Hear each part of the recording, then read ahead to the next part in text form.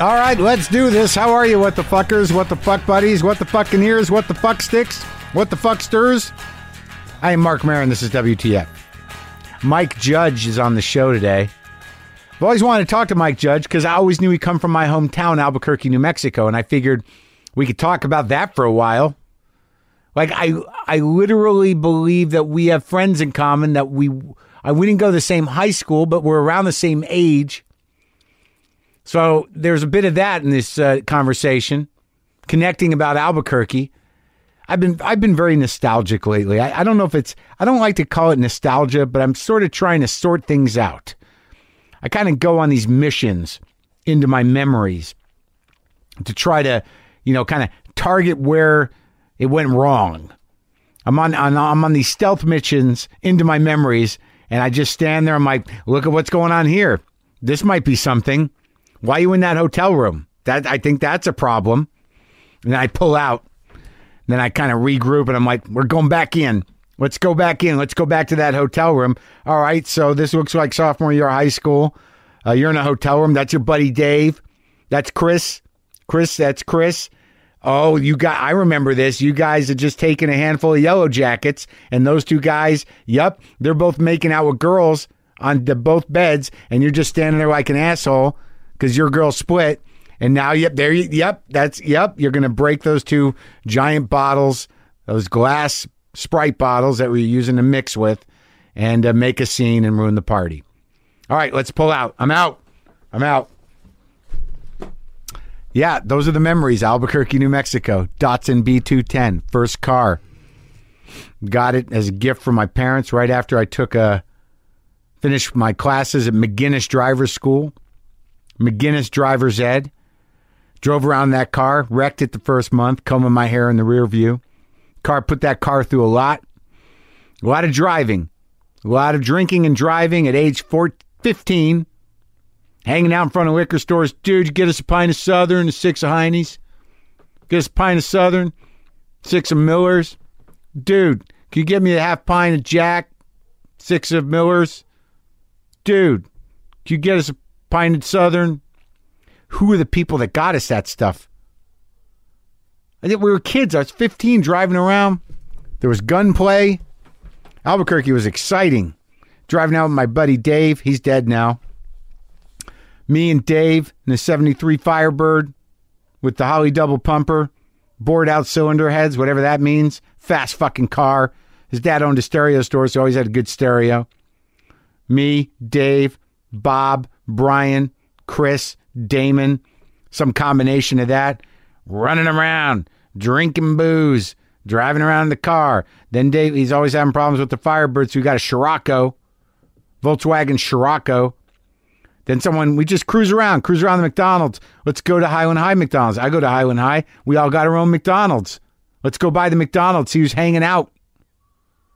Cruising to McDonald's. Dave and Andy were out cruising some other McDonald's up by Eastdale. Some guy shot a bullet right into his car. Right into Dave's car. Shot a bullet. Never got along with Andy. Don't know what happened to that guy. Dave is dead. Mentioned that, right? All right, let's go. Let's go down the memory hole. Here we go. All right, I'm driving. My car. I got a pint of Jack because that's what I drink. I drink pint of Jack and I drink it fast. Don't like beer. It's too filling.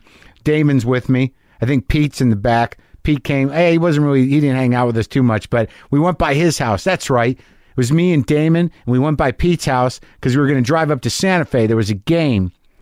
There's a game between Santa Fe and Highland. I didn't care about football, but I wanted to hang out. That's what I was about. Let's hang out. What's everyone doing? Yeah, I'll drive, and we'll go to the football game. So I'm driving and go by Pete's house, and I remember we got like a fifth of Passport Scotch. We stole a fifth of Passport Scotch from Pete's dad's liquor cabinet, and that's what I was drinking because I didn't want to drink beer, so I'm pouring Passport Scotch into soda, Coca-Cola. We drive to Santa Fe, right? We drive to Santa Fe to the football game.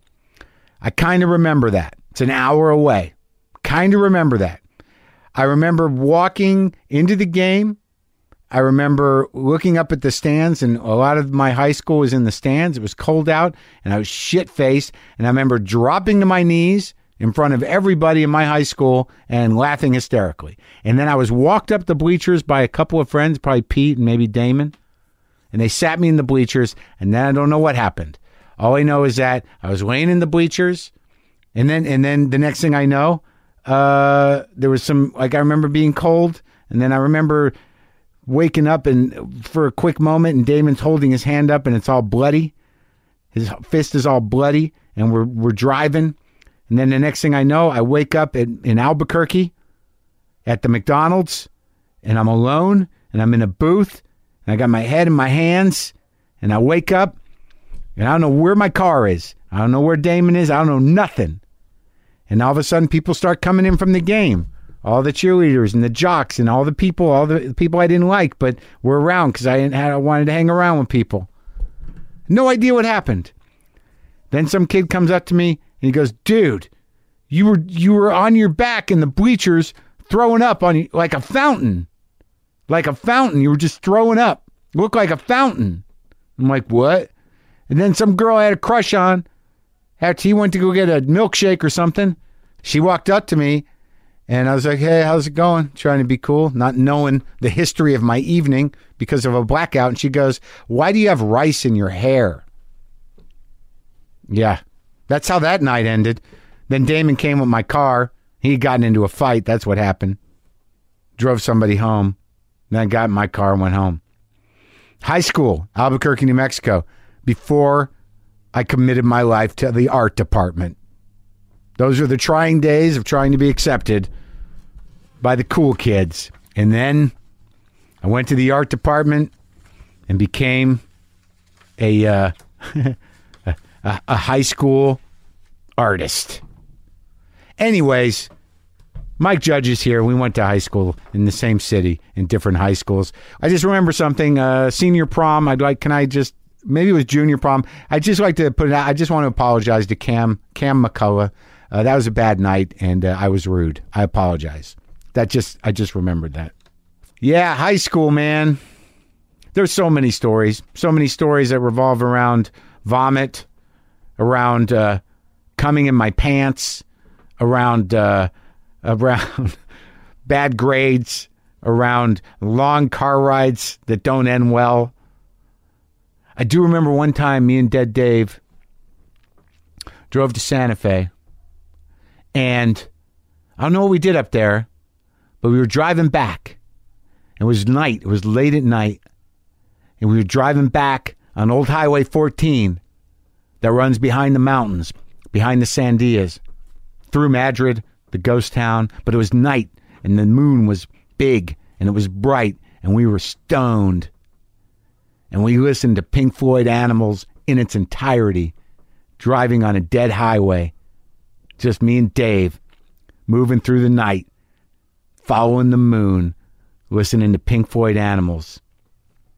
And when Pigs on a Wing came on, what song is that with the guitar solo, man?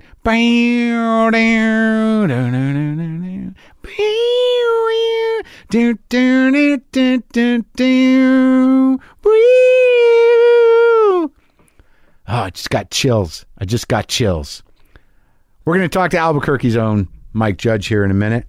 That's how I see him. The guy from Albuquerque. Let's talk to him now. Mike Judge.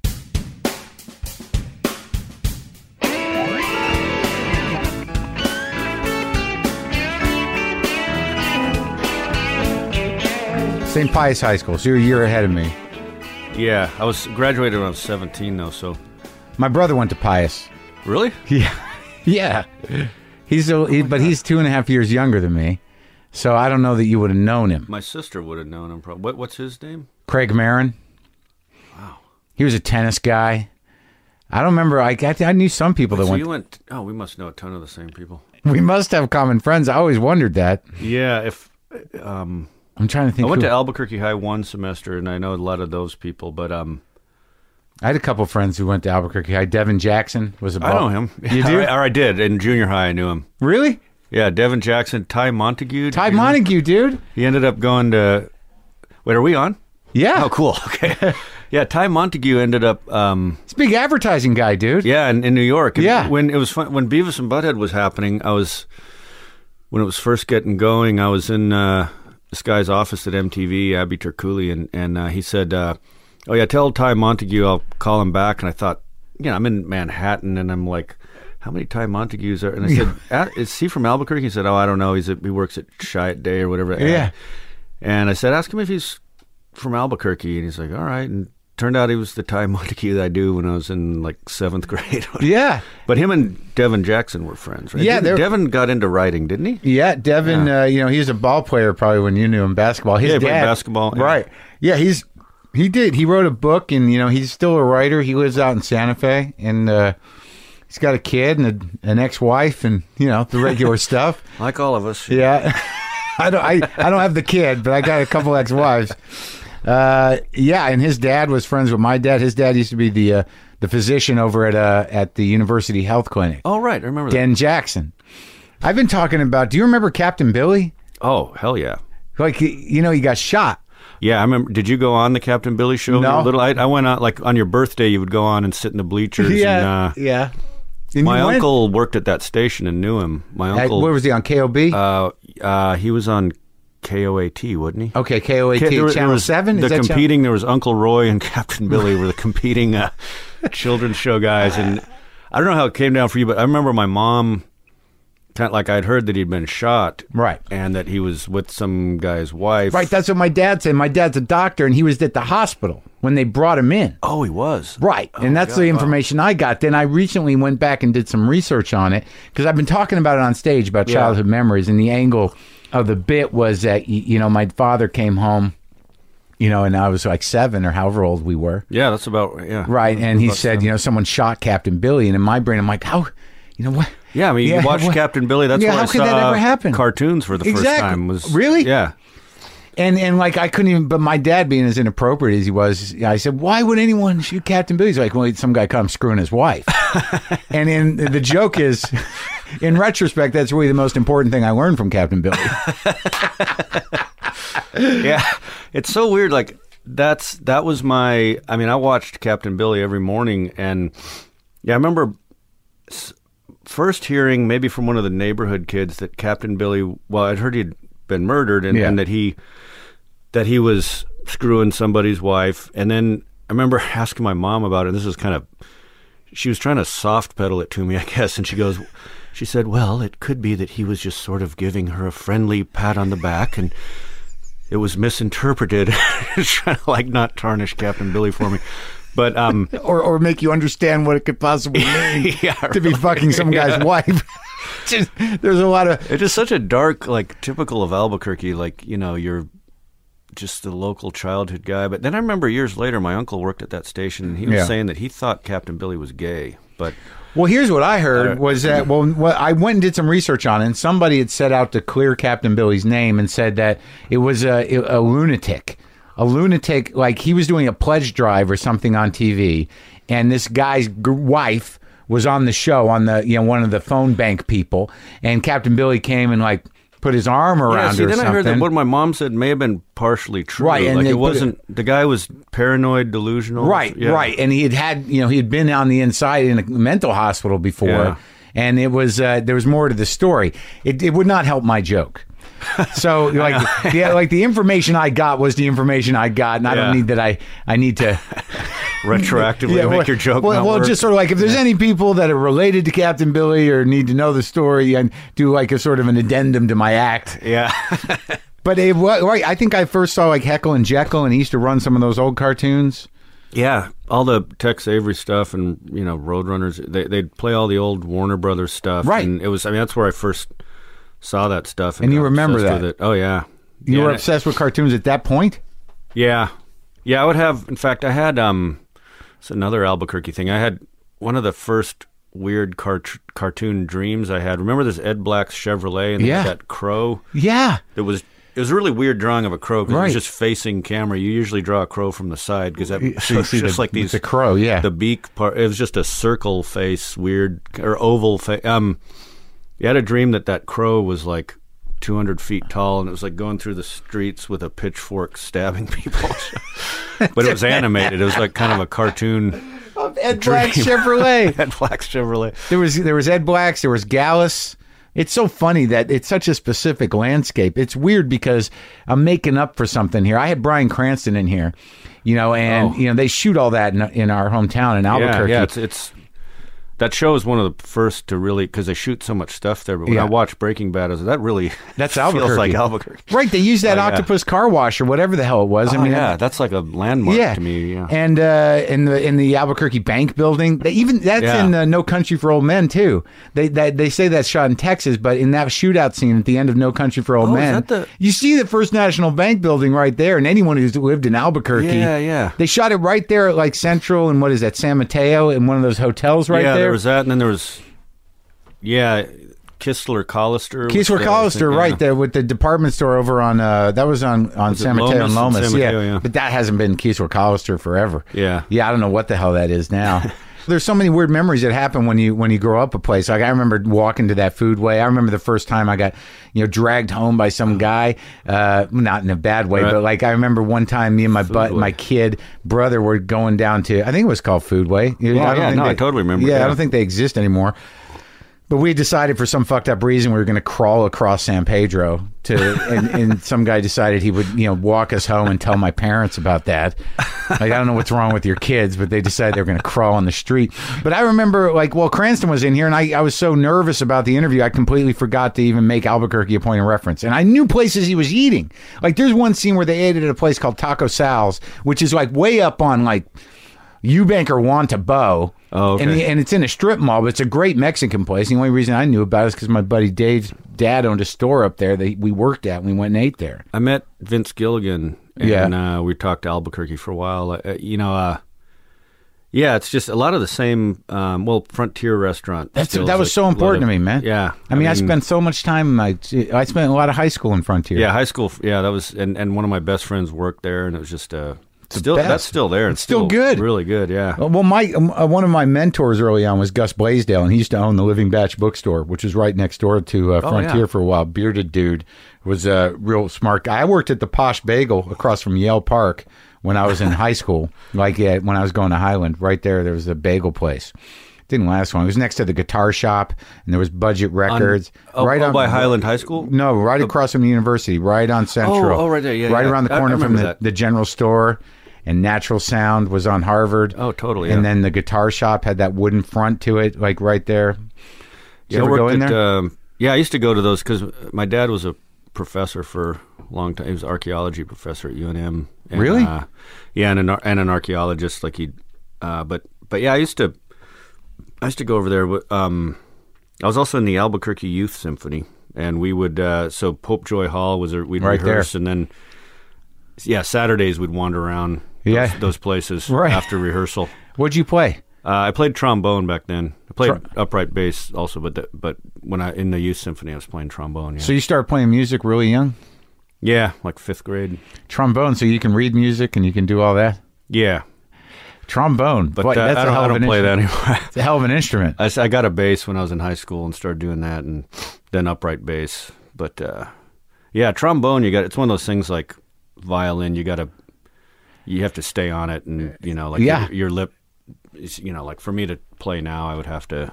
Yeah. I'd have to take a long time to get back into to work out with the whatever you call it, the mouthpiece. Yeah. Trombone's one of those ones where you can't sort of like, I'm just going to hang out at home and jam. Yeah, that's the other problem. Upright bass is like that too. It's not. But you can go on runs. You can still. But trombone. You kind of want to play with people or in a horn section or something. Was that the original idea, musician?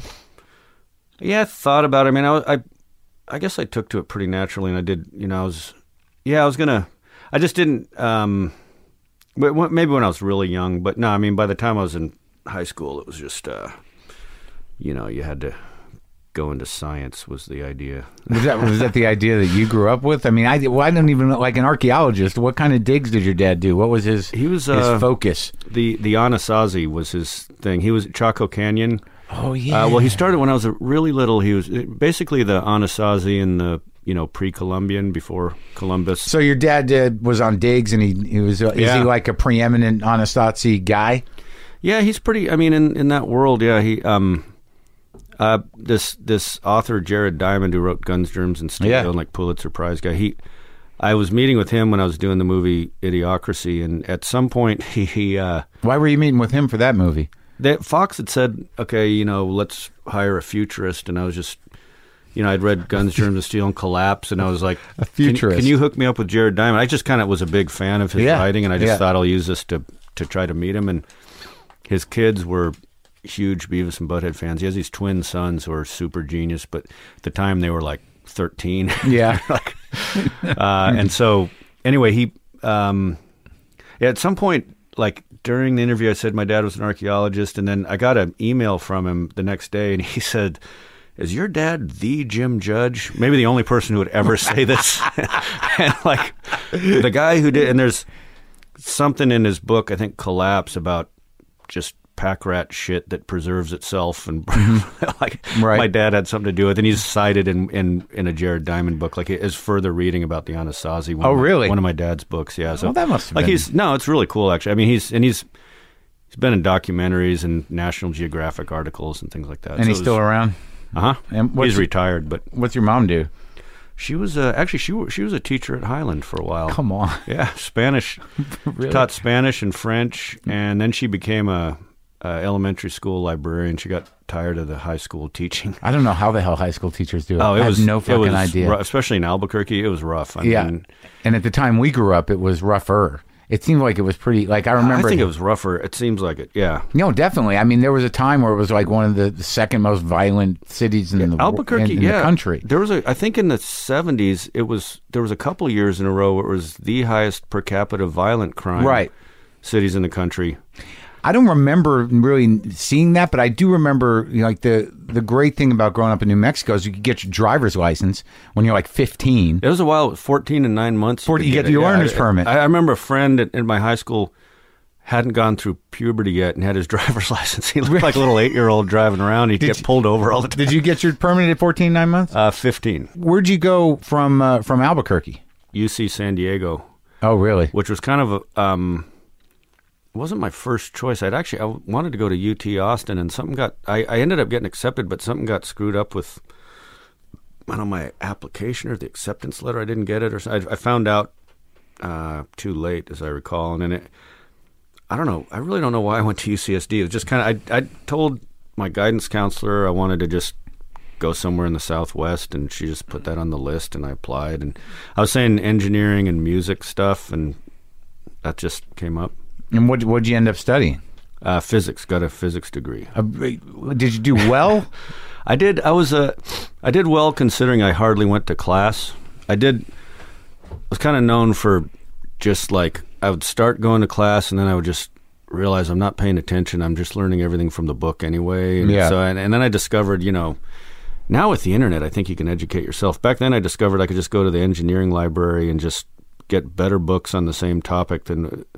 Seemed like they always picked the worst books for some of these classes, and so I ended up. I got straight B's. Yeah, and well, they're trying to get a lot into those textbooks, I guess, and they might not explain it as fully as they could. Yeah, and some physics textbooks, they almost pride themselves. Engineer types in physics almost pride themselves on not explaining it very well. Sure. Like, oh, you don't get it, yeah. And you could find these other books that would have better explanations and tons of practice problems that break the code.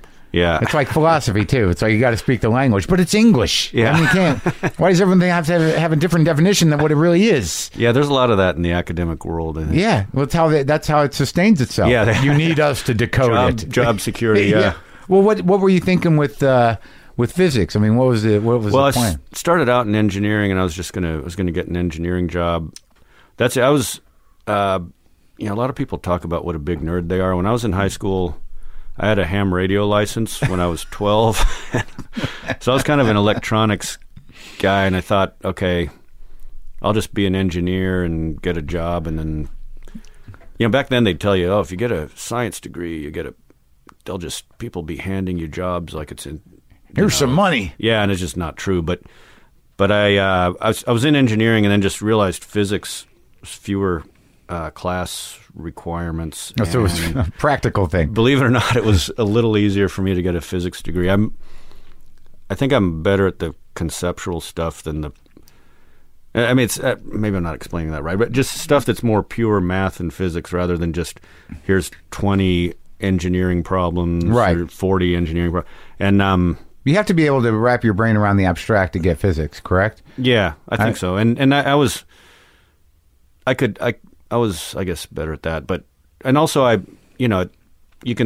realized you could still supposedly get engineering jobs with a physics degree. And what is I'm never clear what that means. What's an engineering job? It can be a lot of different stuff. So right. my first job was actually the F-18 fighter jet. All the electronics that test itself and the software that tests itself. Now it's very common in cars. Everything, your rear flasher is off, is broken or whatever. Right. It was the F-18. It was just all its self-test stuff. Yeah. And I was working for a company that did that. And really? So, that made the plane or just that panel? No, they just did the test software for the.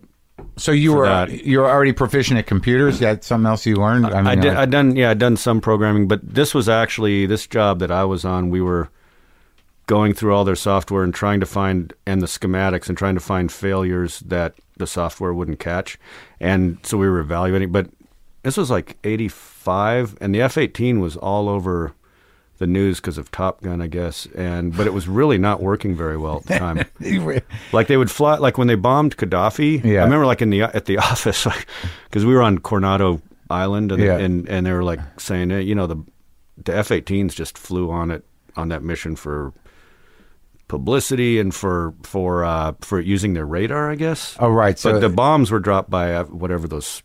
They couldn't trust reliable. They couldn't trust the F-18 to do the bombing. But but now the public likes the F-18. Yeah, but now F-18. I mean, they had worked out the kinks. You were just working for a military contractor? Yeah, and you just got that job out of college? Yeah, I got just sending resumes around. And you were just in a room full of guys? So, I picture it like The Right Stuff. No, it wasn't. It was literally cubicles. I kind of modeled a lot of office space after my first two jobs. And it was just gray cubicles with schematics on them and piles of software and a computer. And it wasn't glamorous at all. No guys sitting around with models of things? No, occasionally I would have to go on base, and you'd get to go look at an F-18 in the distance. Or you say, "Oh, there's an aircraft carrier," but I was going to look up like if a part was obsolete or something. There wasn't any. You're just going to a counter with a guy. Do you know if this part still exists? But occasionally, like if I look at my Wikipedia page or something, and it's true. Technically, I worked on the F-18, but I wasn't out on an F-18 on a carrier, giving a thumbs up to somebody. Yeah, it was a few removed. Yeah. So you worked there for a while, and then what happened? I lasted about a year there, and then I moved up to. Well, I was actually playing music the whole time. I was playing like 3 nights a week with this kind of George Thorogood type guy, this sort of drunken slide blues player and that was actually paying pretty good. And then I moved up to the Bay Who was that? Area. What guy was that? His name was Blonde Bruce. Yeah? Is he a blues guy? Yeah, this is a long time ago. Are you a blues guy? That's just what I got.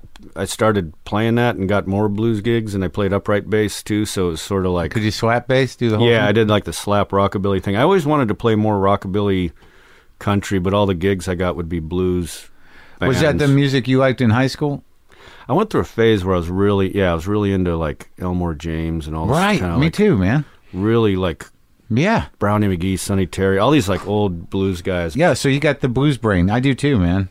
Yeah, I saw a lot of these guys too. I saw Brownie McGee and really, Where? I saw him in San Diego at the Belly Up. Oh, really? When you were in college? Yeah, I was like 19. It's weird because a fake ID. How'd you get your fake ID? The first one, actually, I don't know if you ever did this in Albuquerque. A friend of mine, you would make a giant poster, right? Yes. Yeah, I got the same ID. The cutout. Where you stick your head. You do a color card and you put your head, and then you'd cut it. Right, you'd cut it out. You'd sign the name with a big Sharpie, so it looked like when it was reduced down to size. Right. Yeah. But the weird thing about the board I got is that the guy couldn't change the information on the board. So me and my buddies all got fake IDs, but they all had the same fucking name. Same here. Yeah, my friend, I won't say his name, but he got his brother worked at the airport and they had the binder, but so he took a picture of a Wyoming driver's license Right. and blew it up with an overhead projector, traced it all out. So whatever the fake name was, in fact, he even put his 3-year-old nephew up there and gave him a fake ID, saying he was 21 just for fun. I remember my name. My name was Tom Bynes. It'd be so hilarious if it was your buddy who was making those, because we did it at a party or something. Some just dude had everybody it. stepped up. Yeah, and, people who wanted to buy it could buy it. Yeah. Well, that was the amazing thing, and also we'll get back to where you went. But the thing about Beavis and Butt-head, and the thing that, like, obviously the entire world responded to it, but it felt very familiar to me because there was a certain. Well, I don't know. Maybe it was because you were from Albuquerque, and I knew that. But there's a weird thing that happens when you can drive at 15, but you can't drink till you're 21, because it's sort of weird and dangerous. But like, everyone's going to get booze, and most of us, when we grew up like that, we were driving around with 6-packs and going up to the rocks and hanging out on the mountain. But all you did in Albuquerque was drink and drive around. Right. There was nowhere to go. And you would get like, I mean, it's crazy, like how lawless it seemed. Like I remember getting in, coming out of a movie, and my friend, like a bunch of us get in the back of his pickup truck, and it was over kind of by where St. Pius was, that theater, and there was a big vacant lot. The One Rock? He just like,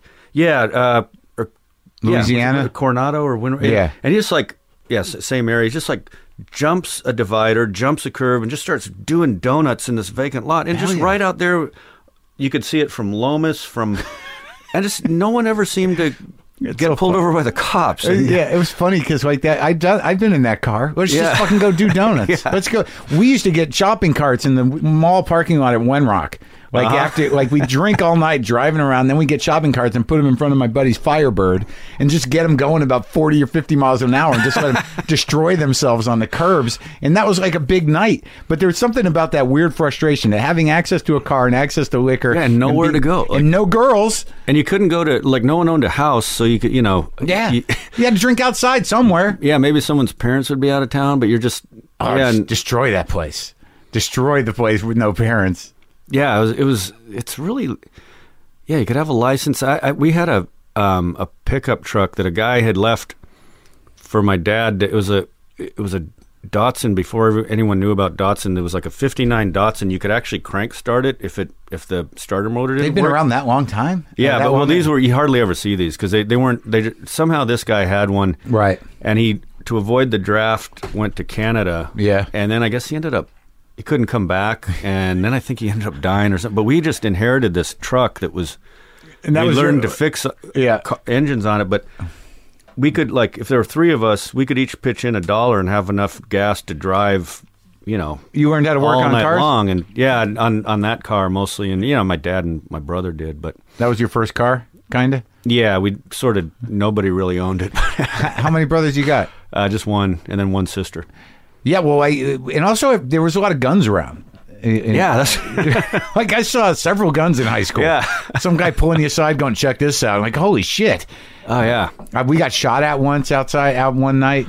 Oh, I mean, I worked at Jack in the Box and Whataburger. Which Whataburger? The one, I don't know if it's there anymore. It was kind of down in Martinez Town on Lomas, but downtown below Rio Grande. Yeah, and I remember there was a Navajo Indian guy, Jonathan, and this other guy, Larry, who's sort of, how like Native Americans and rednecks kind of hung out? Yeah, there's a flannel. Country, but he used to say, he'd go, me and Larry, sometimes, we just go out on the West Mesa, and just shoot at cars. I was like, fuck, are you kidding me? This is my first job. I think I was 16. I mean, not my first job. I'd worked other jobs, but like and then he, one day he goes, "Hey man, you want to go out after work with me and Larry?" I was like, "Oh, what are you gonna do?" He goes, "Oh, we're just gonna go roll queers." And I didn't know what that meant. I said, "What do you mean?" He goes, "Kick their ass, take their money." I was just like, yeah, I can't tonight. I was such a gringo. I was just like, well, no, I don't think I'm gonna go beat up fags with you guys. It does sound fun. Yeah. But oh god, well, that's the weird thing is that like when we grew up, it had to be 60 or 70% Latino easily. Yeah, it always felt like I mean, we were the ones that were Yeah, I was, at Jefferson Junior High, I felt like I was the minority, And oh yeah, even at St. Pius, it was more mellow, I suppose. I didn't feel, but I never got a sense of tension until like Cholo started happening. Like Yeah. it was always more sort of disco oriented and platform shoes, and then all of a sudden something happened. Yeah, something. Viva la Raza. Yeah, and the Chicano power movement. Yeah, and then it was kind of like. Yeah, I distinctly remember a guy I used to ride the bus with, Richard Quintana, and we were really good friends, and all of a sudden, just at some point, like at a certain age, he couldn't be seen with me. Right, like, and then the gang started happening a bit. Yeah, in the like the flannel shirts, right, only buttoned at the top with the white shirt and the bandanas. It just all changed. Suddenly got Yeah. So after San Diego, where'd you get this is when you got the job in Silicon Valley? Yeah, I went up there. My ex-wife, my girlfriend at the time was from Palo Alto, and she had gone back, and I thought I'd give it a go up there. And then I had an engineering job, and then I started playing music again. And all through it, you played bass, huh? Yeah, and and then after that, I played bass for a living for like 5 years almost until Beavis and Butt-head. Really? Yeah, the engineering jobs up there, I had one that lasted like 3 or 4 months and another one 2 months. But did it give you a sense of, like, was it really the kernels of your understanding of Silicon Valley, or was it just another job? Well, it was kind of the kernels of my understanding of it, because that was the job in San Diego, military contractor, whatever it was. That was sort of like cubicle, dreary, whatever. But this was a whole different. They were like cults or something. It was very weird. I feel like it's still like that up there, and I just didn't fit in. But a cult of product, a cult of just kind of believing in what we're doing, and we are the leaders of the world in Silicon Valley, and we're. And this was sort of pre-boom, right? A little bit. There was a boom back then, but this definitely pre the boom now, and it's another level now. But it was there was a bit of a boom going on. Was it a personal computer boom or some other technology? Yeah, it was kind of personal computer, I think, and just kind of computer in general. Right, boom was still going on. The second job I had there was actually for Gallion Kruger, that makes bass amps and guitar amps. So what happened? So you played bass for 5 years before Beavis and Butt-head. Where were you living then? Then I moved to Dallas. Dallas? Yeah. You didn't know what the fuck you were going to do. Are you on any records? Yeah, I'm on Doyle Bramhall Sr.'s, a couple of his albums. And this guy Anson Funderburg and Sam Myers, they were like a duo. Yeah. They were on a label called Blacktop that was in New Orleans. That was in the 80s. So I'm playing bass on those. And then other stuff here and there. There's Ray Benson, the Asleep at the Wheel guy. I'm on one of his things. I just got a big package from them. They pitched him as a guest, and I didn't really follow up on it, but he's still at it. He's got amazing stories. He's still at it. And then, but I didn't have any great, I was always just doing it because as a way to not work in a cubicle, and I was really trying to go into writing or comedy, filmmaking, not stand-up ever, but just I knew I couldn't pull that off. But I wanted to. I started making animated films like. I finished the first one in '90, but I bought a camera and started messing with it like in '89. What? How did you learn how to do that? I actually just got books at the library for animating. And I kind of knew. I just always was interested in it, so I just kind of knew. Like, what was the moment where you it was doable? The moment was in Dallas at the Inwood Theater. They used to have a thing, the Animation Celebration, which was just every year they'd take the best animated shorts from all over the world and put them together like as a feature, and it would just play in indie movie theaters. And I would always go. Just thought it was really cool stuff they'd have in there. And in the lobby, they had cells on display of this guy Paul Clare Hout, who lived in Dallas, who had made a film and had gotten it in there. And I was looking at these drawings and going, shit, there's a guy that lives in my town and he's doing this. And because I always thought you had to have a ton of money or you had to buy all the equipment, special machine. Yeah. And then I thought, wait, I bet you can just rent the equipment. Why don't I? And then I got books on it, and then I just got this like animation fever. I just decided I'm going to do this. I'm going to. And it's, just wrote down every idea. Have you ever drawn? Yeah, I'd always drawn a little bit, but I new took a lot of pride in it. I would draw it to just do something. I could sort of draw. Someone would get under my skin, like a professor or someone, like when I was a musician, like this guy that I was touring with, and I would draw them I'd get this urge to draw them. But I wasn't great. Like, I can't draw landscapes and houses and trees, but I would just draw faces in a way that could make people laugh. And like so Beavis and Butt-head? Yeah, that was that sort of thing. And I would draw in notebooks and stuff, but I never took pride in like, oh, look. And I tried to do some panel cartoons a little bit, but I don't think they were ever that great. What, for print? Yeah, but that kind of wasn't my thing either. I had a hunch that I could make something funny if I could figure out how to put it together. But you always gravitated towards animation. It resonated with you. There was something. Yeah, what about it exactly? I don't know what it is. There's stop motion was another thing I really wanted to do. I'm actually better at sculpting than I am drawing. I think. Maybe not like. So I always wanted to do like Gumby stop motion. Have you done stuff, just a little bit when I first got around the same time, and then I realized that involves just a lot of hardware and building sets and all that stuff, and too much work. As shitty as my drawings are, it was like that was a quicker path to getting something done that could be funny. And right. So it wasn't the original stuff. So when did you make the first cartoon? The first, I bought a Bolex movie camera. It's a 16 millimeter little single frame. Yeah. I did like a test. I tested some animation with it, and that was 89. Single frame kind of thing? Yeah, you just like you get a peg bar and the paper's punched and you register it so it doesn't move. And right. I finished a test and I got the film back and I was like, oh my God, this actually looks like a cartoon. I can really do this. It was like one of the most exciting. And I wasn't telling anybody. I told my wife, I showed her and I'm like, look at this. I can make a cartoon. And then what'd she say? She thought it was really cool, actually. Okay. And she was working an engineering job. She had been physics too. So she was in tech in Dallas. And anyway, so Is that why you ended up there? Sort of. Well, it was actually started because the Anson Funderburg guy offered me a gig, and then she was saying, "Oh, look, my company has a branch there. You can do it. You can play bass." And it was just so expensive to live in the Bay Area. I just couldn't. Oh, it's crazy. Yeah, I lived there for a couple of years.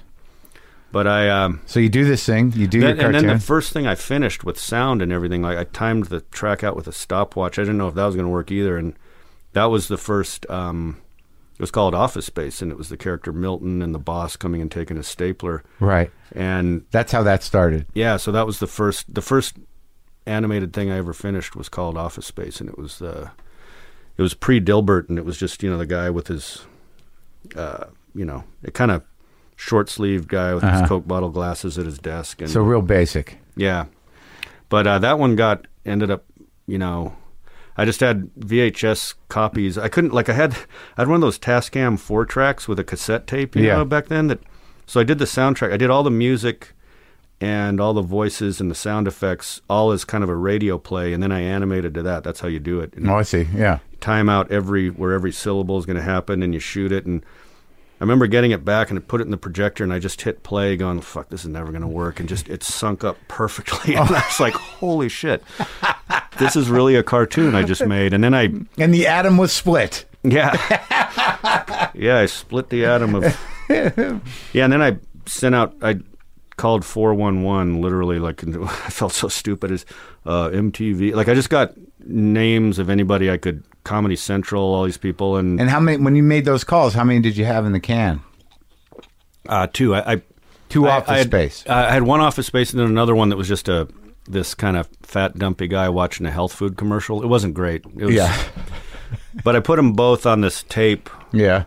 And mailed out 14 copies or something like that. And then I started getting calls. It was just Really? At this point, I think I was 27 or... So who were you getting calls from?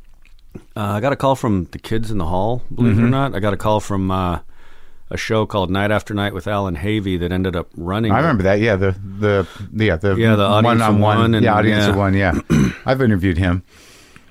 Yeah, I ran into him recently in a bar in Santa Monica, and I was like, "Man, thanks for." Did you say something? You were the first guy to ever put me on TV, and that's amazing. Yeah. And so he ran it as a piece on Night After Night on Comedy Central. Yeah, and they actually flew me to New York, which was amazing. And but they, they said, how many of these can you do? How fast? And I let them have that one for I think they paid me $1,500 or something like that. And that covered my cost and a little bit more, but for me to keep doing more of them at that price would have been, I was just like, I'm just going to animate other stuff. And so I ended up, and I was getting stuff in festivals at that point. But it's pretty work intensive the way you were doing it. Oh yeah. It'd take me about 6 to 8 weeks to do 2 minutes. So I was just like crazy.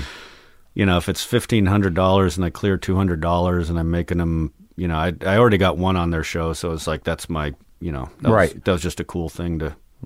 And then what happened? So you get a little attention, Kids in the Hall, but MTV did they? No, not right away. But then I just kept making them. So I made one called this character Inbred Jed. That one wasn't very good. And then and then the fourth one I did was Beavis and Butt-head. It was a short called Frog Baseball. And at this point, my stuff was playing in this thing called Sick and Twisted Animation Festival. And it was in the Animation Celebration where I'd first seen it in Dallas. That one ended up, I got to go see that play in the same theater in Austin. And that's cool. Yeah, so then it was and then there was a show on MTV called Liquid Television that would license shorts. Yeah, so they licensed 4 of my shorts and put them on there. So which ones? Well, at that point I'd done 2 Beavis and Butt-heads. So they put both of those on. They put Office Space and they put the Inbred Jed one. And these were how long usually? Around 2 minutes, most of them. The second Beavis and Butt-head short was like 4 minutes, I think, or 3 or 4. And then what happened? Well, so then were they on Saturday Night Live too? Yeah, the first thing I ever animated, Office Space, after Night with Alan Havey, then it got on SNL actually. How'd they set it up? They ran it. It was on the night that. Last time Nirvana was on there was 93. So Beavis and Butt-head had already started going by then, but and then I did 3 more for SNL, and they weren't very good. The fourth one was pretty good. I was just kind of. It was sort of a weird. I was hiring a couple people myself to help, and just the timing of them wasn't great. But that it led to the movie. But you were still doing them at home. At that point, Beavis and Butt-head was going, and I was in New York. But I was Beavis and Butt-head was in full production, so I wasn't really doing them at home. But I sort of was with those ones. It was me and 2 other guys in our spare time. They worked on Beavis and Butt-head, and we were just animating like crazy to get these things for SNL. And like Lauren would call on a Friday and ask me if I could have one for tomorrow. He'd call you directly? Yeah, he'd call me directly and say, we're a little short on material. Could you have one tomorrow? And I just say, no, with 3 of us, it would take like 2 or 3 weeks, and so. So all this sort of kind of happened in a perfect storm within a year or so, the momentum of this thing. Yeah, I went from 90 was when I finished the Office Space one. 91, it was on Comedy Central. And 92, Beavis and Butt-head happened. And you did a deal with MTV for a series. Yeah. And that gave you a production schedule. Yeah. And it seems to me that, if I'm not mistaken, you sort of single-handedly saved MTV, the network, because they drifted into irrelevance and no one gave a shit anymore. Yeah, they were in. It's funny. Like I didn't know what ratings meant. I knew what ratings were, but I didn't know what the numbers. I wasn't even thinking about it going into this. And then after the first episode aired, the next day, Abby Turkuli, kind of the exec on it, comes in and says, "We got a 1." And I said, "What's a 1? Doesn't sound like a very high number to me." But they've never had one ever. He said normally that time slot is 0.6. Mm-hmm. And then the next day it was it was on every day, which was just crazy. And the next day it was like 1.2. By the end of the week it was 1.8. And then, but this was the first week. Such a train wreck. They were supposed to have something like 15 episodes by March 8th when it premiered. And I remember this guy they hired who didn't have an animation studio. He was just, it was just a train wreck. And we ended up having just 2 episodes ready. So what we did is took my 2 shorts and put videos in between them and cobbled together another one. And they just were rerunning. By the end of the week, there was another one coming in. So third one. So just 3 episodes airing over and over again, but the ratings kept going up. And then they finally did a smart thing and just took it off the air and waited until we had more. Well, that's interesting, because that would have been the equivalent of viral now. that like by word of mouth, it actually probably helped you in the long a weird run. way, I think it did, because everyone was like, what happened to that show? Where'd it go? And then 3 months later or something like that, you got another 12 in the can? And the episodes were better, and they started to get better. And yeah, so it was, in a weird way, it ended up helping. And the shorts had been on Liquid Television and were getting a lot of buzz, so it's just like it changed, you changed everything. Not just for you, but I think for America. I made America stupid. No, I was, it was a crazy time. I didn't really appreciate it at the time. I mean, I was married. My daughter was a year and a half old, and I was just working 16-hour days, and we lived in a lousy condo way up in Port Chester, and I was taking the train in and just kind of... Port Chester? Yeah. You know where that is? Way up? Up north. Yeah, it's up between Greenwich and Rye. But it was an amazing time, because, I mean, Beavis and Butt-head, literally, there was something so... It resonated with so many people so quickly, and that, it was just a matter of weeks, it seemed, before people were imitating them and, showing their friends.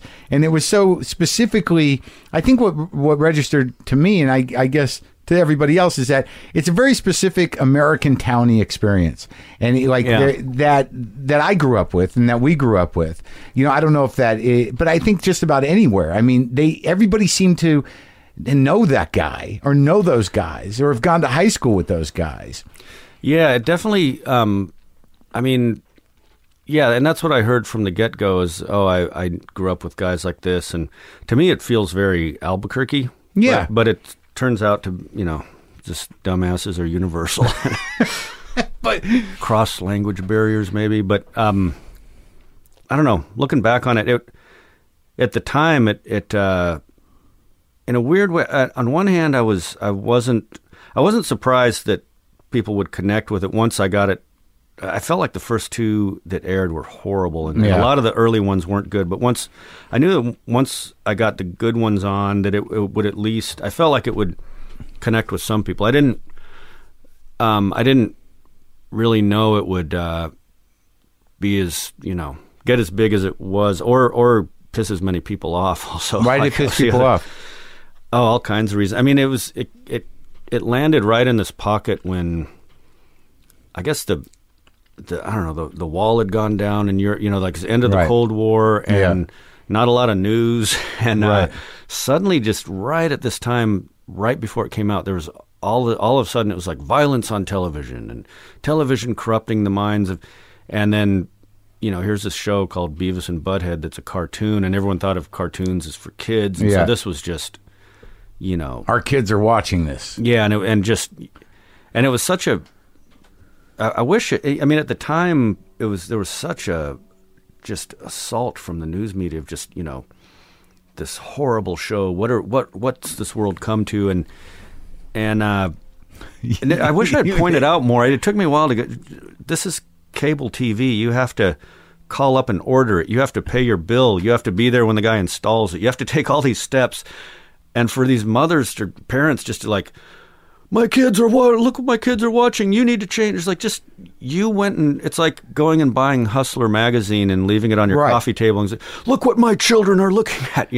But also it's you can lock it out. It's so easy to do. But the weird thing is that where was the argument? It's like, well, the Three Stooges were pretty violent. Oh yeah, I know. It's not like when specifically animation. It's like it's not real. Yeah, it's not real, and it's not. I mean, also just a typical Roadrunner, Warner Brothers cartoon. Tex Avery stuff. Horrendous. That coyote went through such shit, banging people in the head with pans and poor coyote. Yeah, so it's. Now it's kind of.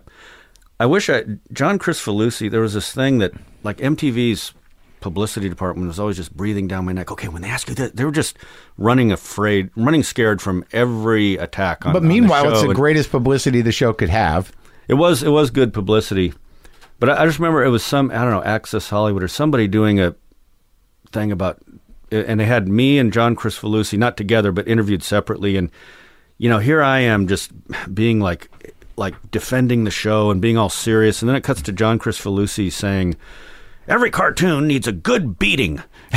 And he goes, and he's just being funny, and it cuts to him like in front of this computer screen where there's one cartoon character bent over and another one's just punching him in the butt in an animation cycle. And I'm just thinking, why didn't I just embrace it and be funny like that? I feel like I was always taking these questions too seriously, you know, instead of just going, hey, this is a comedy, fuck you. Yeah. You know, which, well, you're a serious guy. Was it weighing on your conscience at all? Well, what happened was there was a couple controversies. Like there was a thing where this kid in a trailer park had set the trailer on. He was 5 years old, I think, or 5. Yeah. His mom left him alone and there was a 1-year-old in a crib who ended up dying in the fire. And when they were about to arrest, this didn't come out in the news. They were about to arrest her for, you know, negligence. And she said, well, he was watching Beavis and Butt-head, and that's why he set it on fire. Not that he was 5. And then it blew up like it was the first story of every major network news that night. And it was like Dan Rather, I remember he says, you know, in Ohio, a child died after this kid was watching Beavis and Butt-head, and his opening statement of the news ended with him saying, leading us to ask ourselves, how did we ever get from Leave It to Beaver to Beavis and Butt-head? and it was a little scary because it was like everyone is blaming the show for the death of a kid. Well, it came out that they didn't even get cable at that trailer park. There had been another story in the news about Beavis and Butt-head and somebody doing like some kid like with a lighter or something. I don't know. But so she just kind of was about to get arrested and blamed Beavis and Butt-head, and the cops bought it. And but she wasn't home. Whatever. Like she went out on a date and left a 5-year-old and a 1-year-old. And then it turned out the kid had started another fire the year before Beavis and Butt-head had ever gone on the air. It's so weird that they like that. And left matches, lighters, whatever, you know. But left the kid. You left the kid, That wasn't the opening story was like, how did you get from Leave It to Beaver to Beavis and Butt-head? Now, like, where the fuck was this mother? I know. With the 5-year-old in a trailer. That's what was, I look back on it and just say, like, why didn't MTV come out? Why didn't we just, like, they were just, don't do any interviews. Don't do, you know, why? I just wish... I wish that I had stood up for it more and not been so like, oh shit, a child died and you did feel bad. And all these, you felt bad. You don't want to be the guy who's going out and saying, when a child just died, you don't want to be the one who's going out and saying, hey man, my show, you know. Yeah, where's the mother? It was, you know, how come the mother? Isn't that weird? I blame the mother. Like it was a very odd time. You didn't want to enter the dialogue because that would have put you in dialogue with. Exactly. I didn't. So. But, you know, looking back on it, I don't know. I wish I had I wish that they had maybe stood up for it a little more. But, I mean, I don't know. It seemed to have done all right. It all worked out. But at that time, so this is a huge success. Then you had to get management and everything else, right? Yeah. And because I think we had the same, we were with 3 Arts. Oh, you were with Rotenberg. But I met you like in '95. Yeah, I was with Dave Becky. Yeah, and I don't know. We did meet, and I remembered I was sort of like, "Hey, we're from Albuquerque." Yeah, and you're like, "Yeah." You hardly ever meet showbiz people from Albuquerque. No, it's rare. I think David Hyde Pierce is from Albuquerque. Isn't he? Yeah, that's right. I didn't know him. I think he's younger than we are. I met him once. Yeah. So once you get management, once this thing takes off like it does, I mean, you know, what was the plan? I mean, because. It didn't seem to me that you were calculating about having a career in show business necessarily. No, I always wanted to, I was always into filmmaking and that's what I wanted to do, sketch comedy or something. And, Michael Rotenberg, they signed me from the beginning. I didn't have a lawyer at all. I couldn't get lawyers to call me back. Through a cartoonist that I met, can't remember who, knew through the just newspaper cartoon, you know, world, knew Matt Groening's lawyer, and I couldn't get her to call me back. I just probably sounded like some guy bullshitting. I've got MTV wants to make the show, you know, and so before it even started, you were trying to get some, And so I ended up I got a music lawyer in Texas that kind of just said, "Oh, don't sign it," and I ended up really negotiating a deal with them myself that wasn't a good deal, but it was, you know, it's kind of like I knew, I read it. I could. You can read a contract and Kinda. That's one of those things like physics, though. There's a word or two in there that everything could hinge on a word. I mean, I knew basically. I mean, I was making 2-minute short films in my house. I couldn't to take it to another level. I would have to do a deal with a network, and they're going to have to own it. That's just the way it is, especially when you're nobody. And I didn't know it was going to be a hit. I thought they were going to make some of those little MTV IDs, and I would get $20,000, and I'd be happy. And did you end up getting screwed? Well, I sort of, the original deal was about as screwed as you would think, but in a way I didn't. Their lawyer had all the bad intentions of a good lawyer, but wasn't a really good lawyer. So the contract, I think she didn't really understand that. I think she thought I was going to be doing all the animation myself. Mm-hmm. And so there was a fee that was a per minute fee. And then years later, when I was renegotiating that, well, also they needed me to make the show. They realized they didn't know what they were doing, and I did the voices, and I just kind of had the whole vision and everything, and I was, I was doing all the video. I was doing it all. So they realized they needed me, and then, I was able to renegotiate based on all these kind of.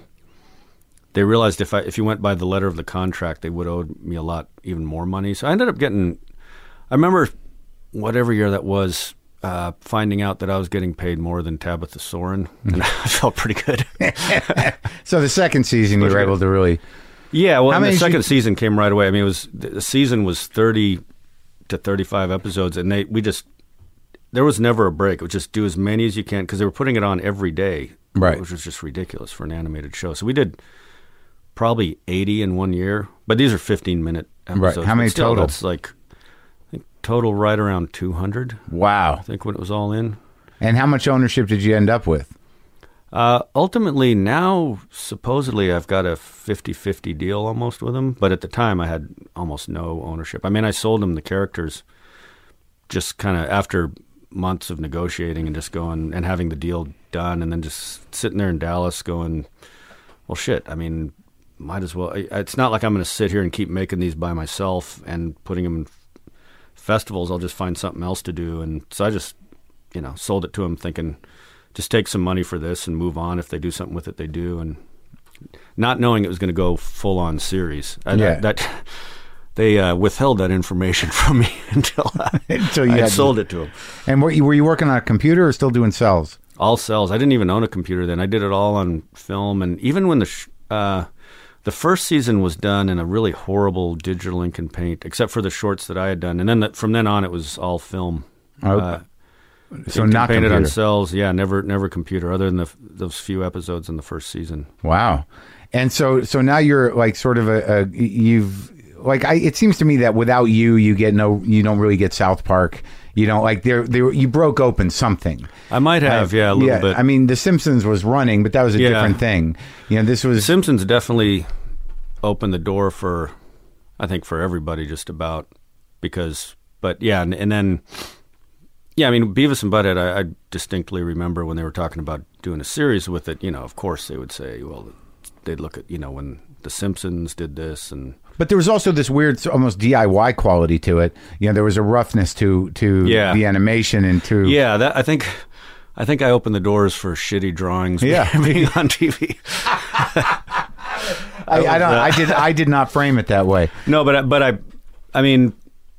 Yeah, I mean, what I was trying to do, I was a big fan of National Lampoon magazine and a lot of cartoonists that had really kind of cool, like notebook style drawings and I always imagined how cool I wanted to see this stuff animated. And in fact, at the same time that the Simpsons shorts were on the Tracy Ullman show, there was Mary Kay Brown, M.K. Brown, who I was a big fan of. Great animator. Yeah, really, really great stuff in National Lampoon. Yeah. And they animated some of her stuff for that same show. It's called Dr. Nagatu. It's about impossible to Google because she spelled it with an exclamation point in the last name. Yeah. But it was really cool. I just loved the way it looked and also the pacing of it. And so when I was doing the first Office Space Milton thing, I was kind of thinking of the way that stuff looked. And she also did weird kind of almost dark domestic panels. Yeah, very like this weird woman who was teaching cooking. Yeah, and like right. everything. Yeah, those were trippy, man. Yeah, really trippy, really funny stuff too. Like, and the other, who else was in the back of those the Lampoons when they had the color comics at the back? They had some S. Clay Wilson stuff in there sometimes. S. Clay Wilson. There was a bunch of Mimi Pond, B.K. Taylor, all these really great stuff. Yeah, and then and Drew Friedman and great Harvey Picard sometimes, right. I think, and Bill Griffith. I mean, that stuff to me. Actually, there was a guy named Mark Merrick, and I mean, I could just Buddy Hickerson, all these great people that had different Linda Berry, like just really cool ways of drawing. And I'd never seen any of that animated, so that was I was trying to do that, just animate something that didn't look so slick and and partly because I just can't draw that slick. And then how long before, like, when you chose to, like, I imagine that doing, King of the Hill and conceiving of King of the Hill and having these, characters with emotional depth was sort of the next evolution of you as a guy who moving towards film and moving towards, sort of exploring, like responsible adult themes and that kind of stuff. Yeah, it was. I had wanted. I was a big fan of just classic television, like Leave It to Beaver, The Griffith Show, Bob Newhart, especially. Yeah. I wanted to do something different than Beavis and Butt-head, and also they wanted a show specifically to follow The Simpsons, so I didn't want it to be too much like The Simpsons. So that's a huge break for you. I mean, when that must have been offered to you, you must have been like, holy shit. Yeah, it was a little daunting. I tried not to think about that too much, but I actually didn't think, honestly, I did this overall deal with Fox, and I always just kept thinking I'm just going to retire and do weird little stuff for fun. But this, I remember thinking, well, it was very daunting, but then I thought, you know what, I'm just going to pitch a show that I want to do. I'm not going to, and if it's not what they want to do, they'll say no, and that's that. And, right. And I sort of kept thinking they were going to say no. It's like just these, like the first drawing I had was 4 guys with their beers and then the family, and kind of based on the neighborhood I lived in outside of Dallas. And but it just kept, and actually in Albuquerque too. I had 4 different people from Fort Worth living in my neighborhood, and I had a paper out that was Texans are their own thing. Yeah, they seem to find each other in Albuquerque too. And my neighborhood was they were all around us. I mean, the last neighborhood, we lived all over the place there, but the last neighborhood I was in when I was in like high school. So it was uniquely Texan in that way. It was really based on Texans. Kind of I think it's sort of the way, you'll hear Canadian comedy people, a lot of them will say, you're right next to the United States. You can kind of observe it as an outsider. Right. I kind of feel that way being in New Mexico, growing up there, and Texans, they flood our campgrounds every 3-day weekend. And ski slopes. My dad would he grew up in Montana and Wyoming, and just wide open spaces, and he just hated crowds. And when there was these, big 3-day weekends and just Texas license plates, he would just like be muttering, just goddamn Texans everywhere. And so I kind of grew up with this view of Texans. Well, they think they're in their own country. There is definitely this. I was just there, and there's definitely this feeling that, like, Texas is Texas. Yeah. And whatever else is going on out there, that's someone else's business. Well, it's kind of like, I mean, and once I moved there, I just loved it. But it is that winning. It's the winning team that you like to hate unless you're on the team. Right. You're like, hey, did you notice growing up in Albuquerque, it seemed like anytime there was a middle-aged male authority figure telling you to do something, they had a Texas accent. Like, excuse me, boys. What are you boys doing? Move it along. But everyone else talked like a cholo. Yeah, exactly. And their shirt were always tucked into Western-style slacks. Yeah. Yeah, and they had a tie usually. Yeah, I mean, it's, like in the 70s, they still had their 50s hairdos and slick back. Yeah, maybe longer sideburns. So King of the Hill ran for a long time. Did you I know that like the guys who were writing with me on my show did some King of the Hills. Oh, they're on. Oh, I forgot. Yeah, Michael Jan. Great, Yeah, they're working with me. They've been with me on the last 2 seasons of my show. But they told me that, you know, it got when you were in Texas that you were actually doing the voices and sending them in. Yeah. By that point, yeah, we were just about everybody was doing the voices remotely towards the end there. Yeah, but you stand behind it all the way through? Yeah, I was I mean, you know, there were some years, some seasons better than others, but I started to back off being involved when John Altschuler and Dave Krinsky took over, because I just found that they were always kind of making whatever decisions I would have made, and just the episodes started to get really good. And who was running the show? Greg Daniels? I know this was when John Altschuler and Dave Krinsky were running. Oh, they were running your show. He was running it at the beginning. I mean, I was there a lot the first season. Who was Greg? Greg was, yeah. And he left to do The Office, the American Office, sometime. I don't know what years those were happening, but yeah. And then a couple different people ran it, and then John and Dave took over. Probably, I don't know, the last like 6 seasons or something. And how does that work? So you're the creator, and then it just sort of has its own life. Yeah, I mean, first season. Most of the episodes were either treatments that Greg or I had written. Daniels? Yeah, and then how'd you get to know him? How'd you get paired up with him? 3 Arts pair. I actually met him at the same comedy festival I met you at. I think 95 Aspen Comedy Festival. And he had been on The Simpsons. He was Conan O'Brien's writing partner, actually. Right. And then I'd written the pilot and done the drawings, and I was going to work on the Beavis and Butt-head movie, and you know, they said you need a showrunner, and Greg did a rewrite of the pilot, and I had the Laotian neighbors moving in and this social worker coming all in the pilot, and he took the Laotian neighbors moving in and had that be like a second or third episode, and then added the character Luann. I think he came up with. I did the drawing, but he rewrote it, and then just, you know, it was kind of a good fit because he had done.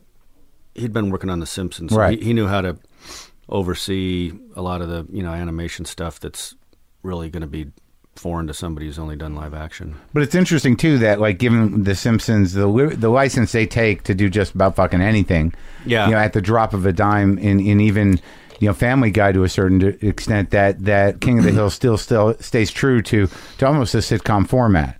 Yeah. Without like, you know, with animation, you can go to the moon in a frame if you want. Right. Yeah. I mean, and The Simpsons did go into outer space, and I love that stuff. But I don't know, for whatever reason, I guess because I was basing it sort of on neighbors I'd had and stuff like that. I just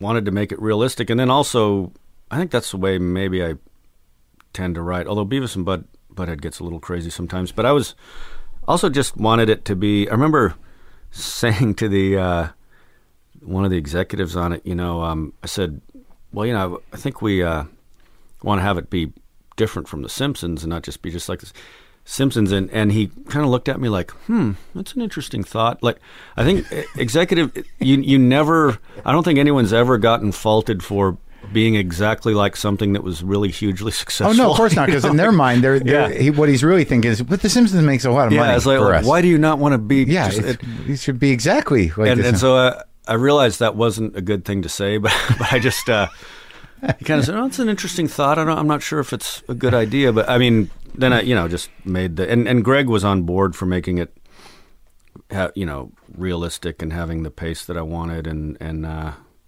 yeah, so anyway, I think you were. I was very involved early on, and then at a certain point, what I would do is just I'd be back in Austin. I would take the storyboards. You'd moved to Austin by that point. Yeah, and do notes on the storyboards. They have a thing called an animatic, and in some ways, you know, we were in Century City, and Film Roman did the animation. They were way out in the valley, and most of the time you were on video conference or the phone anyway. Right. So might as well be in Austin.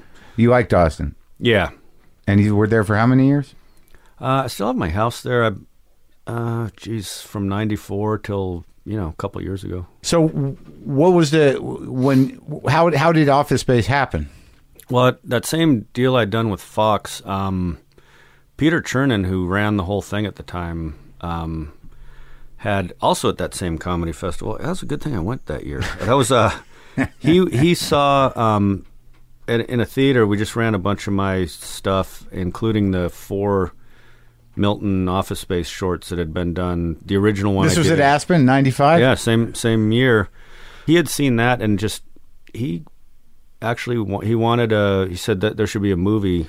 This could be a movie, the Milton character. And I didn't see a whole movie in it. Well, I had wanted to go into live action, actually, I just was always, when I first was doing the shorts, one of the things I was thinking of is trying to pitch myself as a Terry Gilliam animator to a sketch show. Yeah. Like the way he was to Monty Python.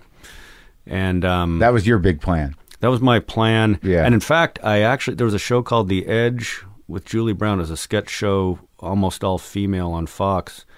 And Bill Plimpton had been doing animated segues, and he had quit, and they asked me to, and it was right around the time Beavis and Butt-head was getting going, and I did a couple for him, and then they canceled the show. But Jennifer Aniston was on that show, actually. That's where I first saw her. But anyway, so yeah, I'd been, just kind of kicking around live action stuff, and yeah, they said, I said, I don't really see a whole movie in the Milton character, and they got some writers to try to pitch, and nothing landed, and they said, well, what if it was, I'd had another idea just kind of based on my time as an engineer about something like that, and they said, well, what if you just do a movie, they pitched to me a movie like Car Wash, but the workplace is your office setting that you've got there, and I said, yeah, I could try to do that. And so, Car Wash was the 70s movie? Oh, no, I know the course, movie well, but it's interesting. I would never have thought that was the precedent. I know. That would be the good. They're like, how about Car Wash? Yeah.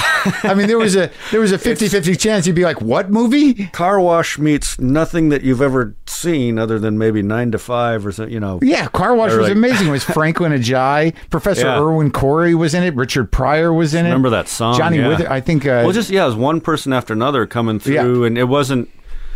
So that's what, like, when, later, one of the criticisms was Office Space was maybe it wasn't strong on story, but I would say, well, they told me to do something like Car Wash. Yeah, but see, I think that's a misconception about story in general, that if you have a journey, what the fuck do you need a story for?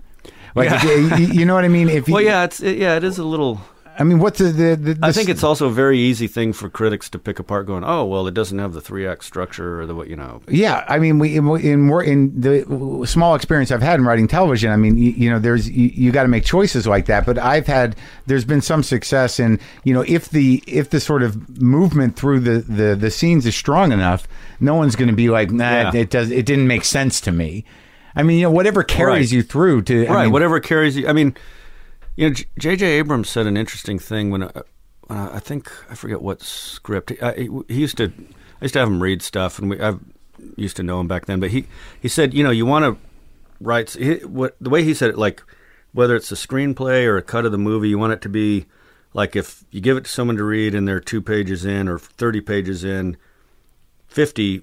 If you take it away from them, you want them to say, wait, no, give me back. I want to see what... Right. And you can accomplish that a lot of ways. It can be like by wanting to find out what's going to happen to the kidnapped kid, or it can just be, Does that guy ever get his stapler back? Yeah.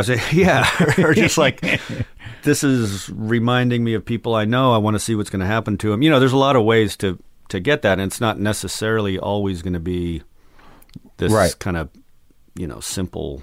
So how did the script end up? Simple, but... How did it end up? Did you write the whole script? Yeah, I wrote it,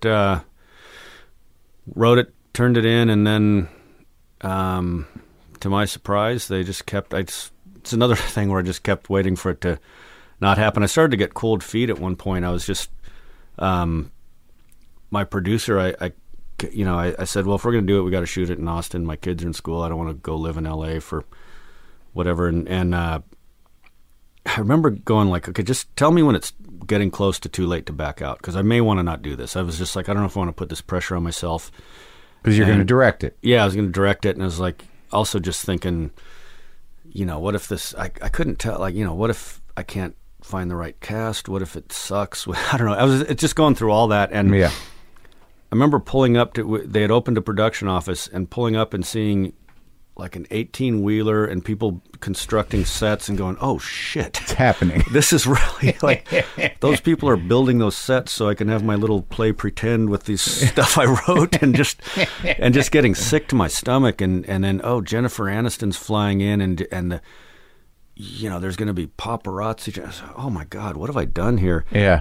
But one of the things that really tipped the scale, there was a few moments, but when Gary Cole came in to read for the part of Lumbergh, and I was just going, oh my God, if nothing else, if I can get this guy, and he was kind of basing it on what I'd done in the cartoon, but he was taking it to this other level that I'd only seen him in a made-for-TV movie where he played a serial killer, and I just thought, if I get nothing else but this guy in a movie doing that, then at least I got that. And, and Stephen Root doing Milton, and then it started to come around, and I just thought, okay, at least I know I have some scenes that me and my brother and my old roommates and musician friends of mine will laugh at. Right.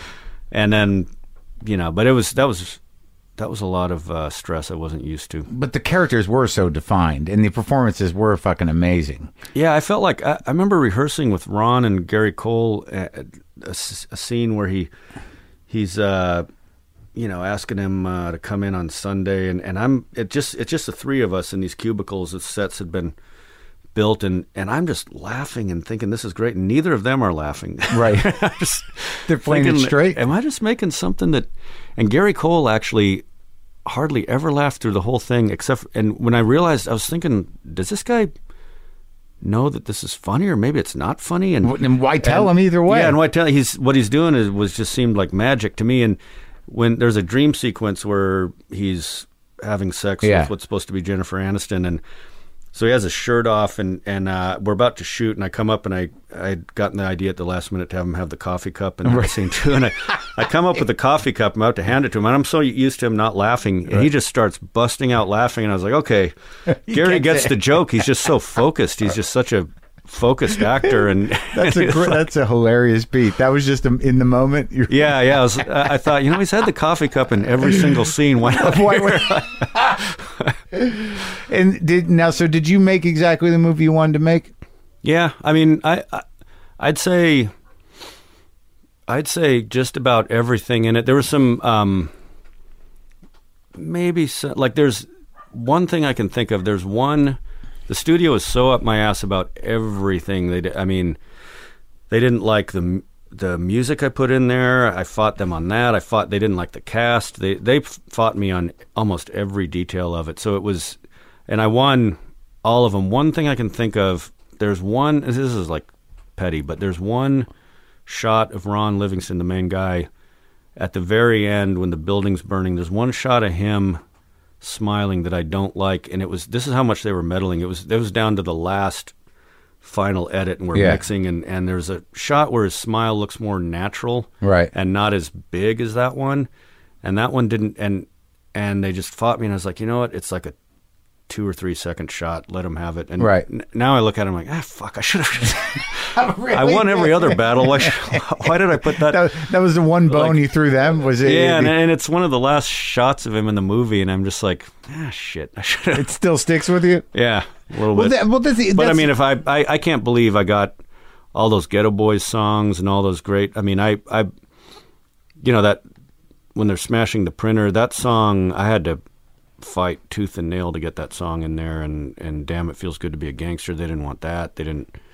So I feel lucky that I got the movie. Well, the interesting thing about it, again, is that movie had just over time, and even now, still kind of builds this cult following, and it's a reference that almost everybody knows about, and people can watch it multiple times.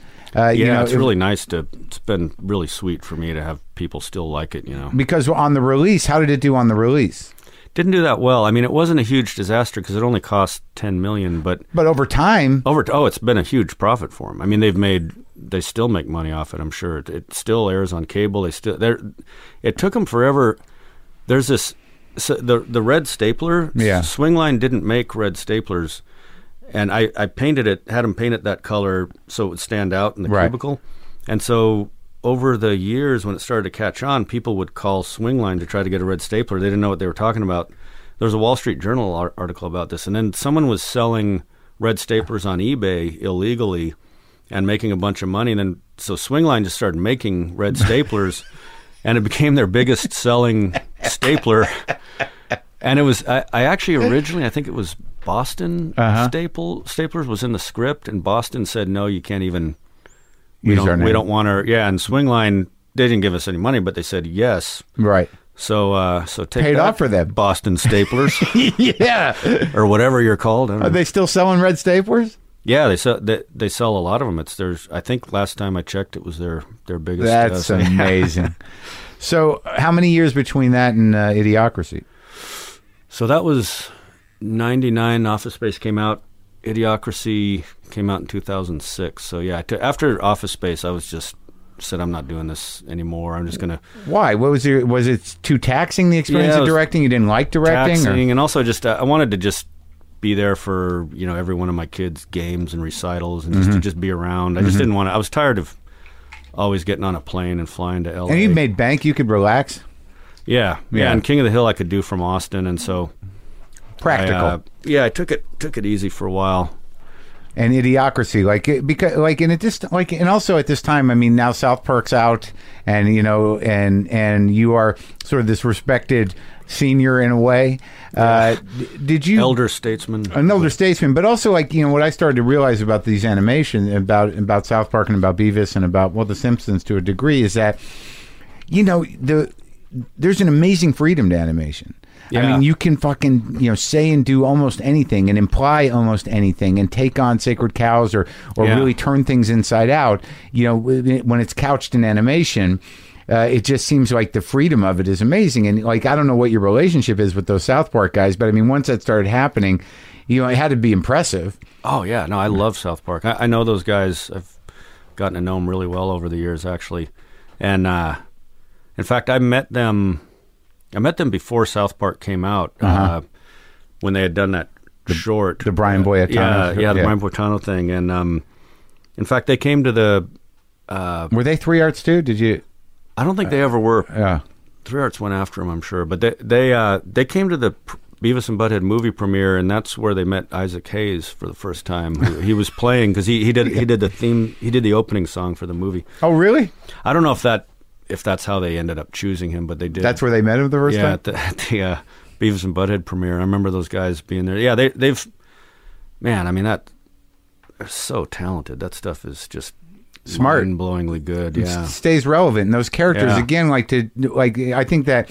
Not that you created a playbook, but to use sort of kids with demented points of view. Yeah. The traction you can get from that is amazing. Yeah, there's also something that's funny about animation. It didn't occur to me till I was well into doing it, but that it's hard to explain. There's something kind of cowardly in a funny way about, you're doing these, you're doing these little drawings and you're making fun of people and right. You can do whatever hiding you want. behind this. You're not putting your face on the camera.